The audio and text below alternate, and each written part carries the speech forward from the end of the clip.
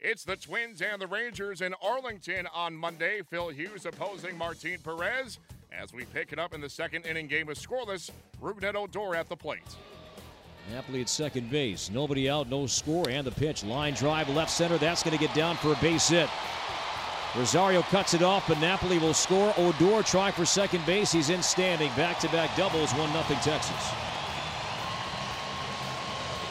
In the second, 2 balls and 1 strike on Gallo. Lucroy on deck. And the pitch popped up.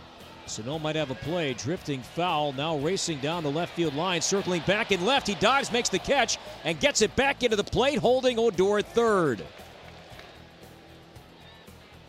I wonder if he'll climb up out of the zone on Gallo. He has that swing you see so often now, trying to lift everything in the air. Can be susceptible up in the zone. It's a breaking ball instead, and it's rolled to the right side for a base hit. Napoli strolls home with the game's second run. RBI single. Joey Gallo cut down on that big swing and rolls a clean RBI single through the right side of the infield. 2-0 Rangers. Yeah, watching it live, and we're up high and kind of angled off the third base line. My first reaction was that's too good of an 0-2 pitch, and it was. Base is full. The 1-1 pitch in the air, left center field. That should split the outfielders. It does. Vargas scores. Jimenez scores. Byron Buxton in to score from first. It's a ringing 3-run double for Brian Dozier, and the Twins vault into a 3-2 lead.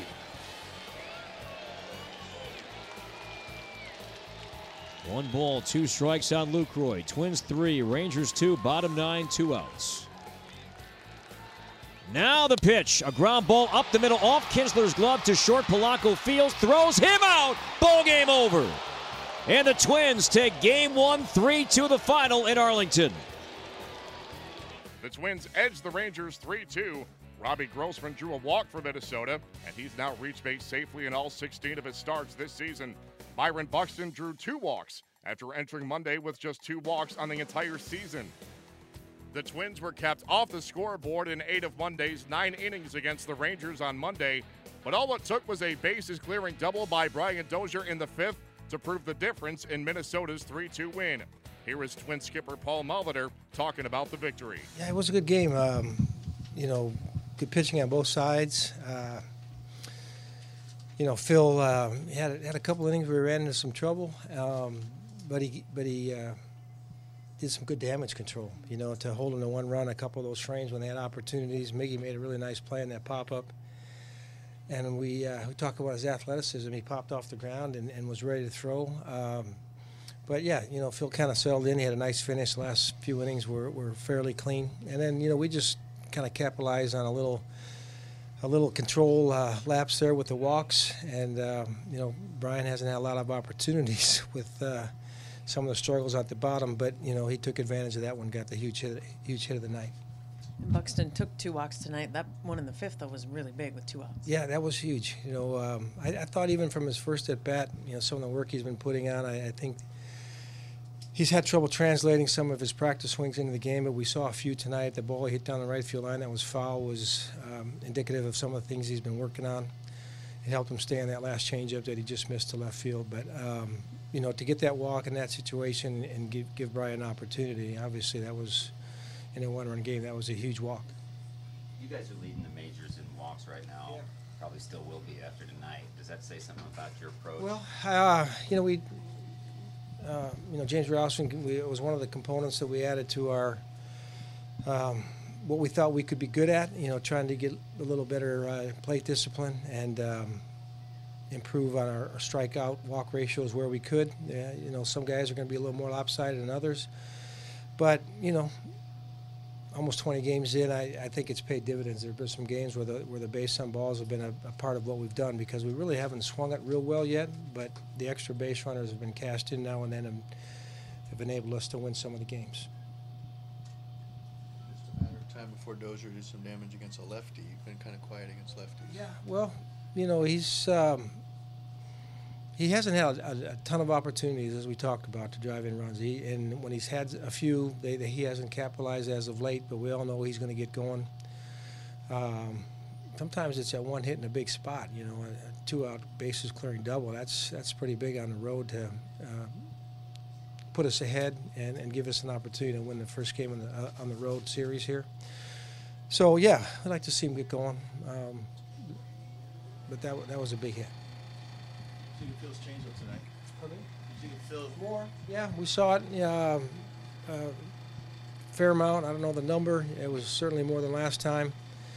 And, I think he, got a couple of the swings on it where when he made mistakes, they were pretty aggressive.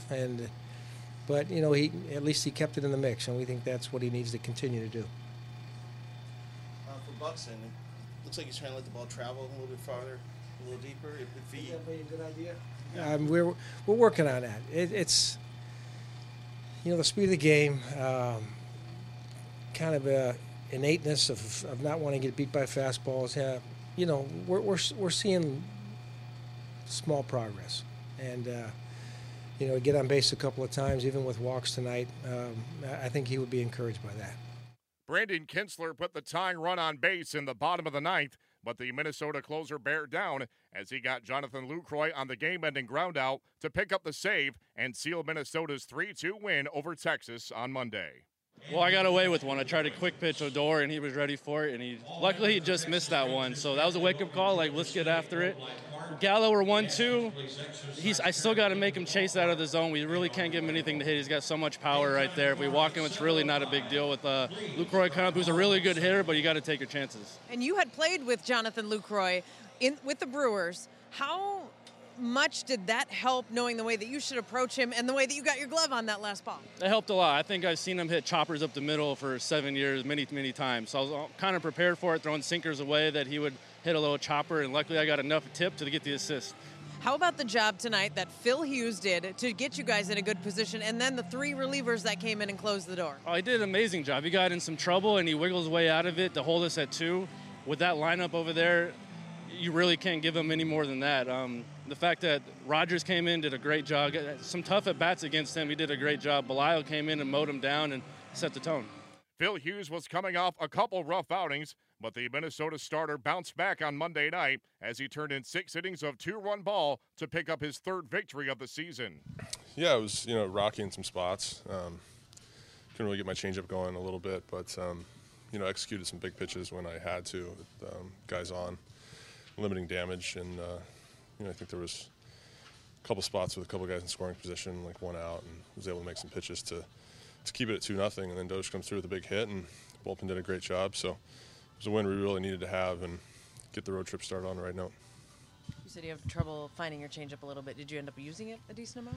I did, yeah. I think I threw 17 or 18 of them, something like that. And it was okay early, and then I kind of lost feel for it later in the game. And I think I hit Napoli with one, and so it was a little erratic, but kind of served its purpose and was able to throw in some spots and kind of keep guys off balance and mix in some good cutters and curveballs when I had to. How much of a boost do you think you gave the guys when leadoff hitters in the second and the fourth get on and end up scoring, but you did damage control both times? Yeah, that's always the biggest part of it. I mean, it's just trying to limit those innings with crooked numbers, and especially early on in the game, that can really bury you. So to keep it at 1 run in both those innings, I think was big. And there, you get a call on a borderline pitch in the first innings for a strike him out, throw him out.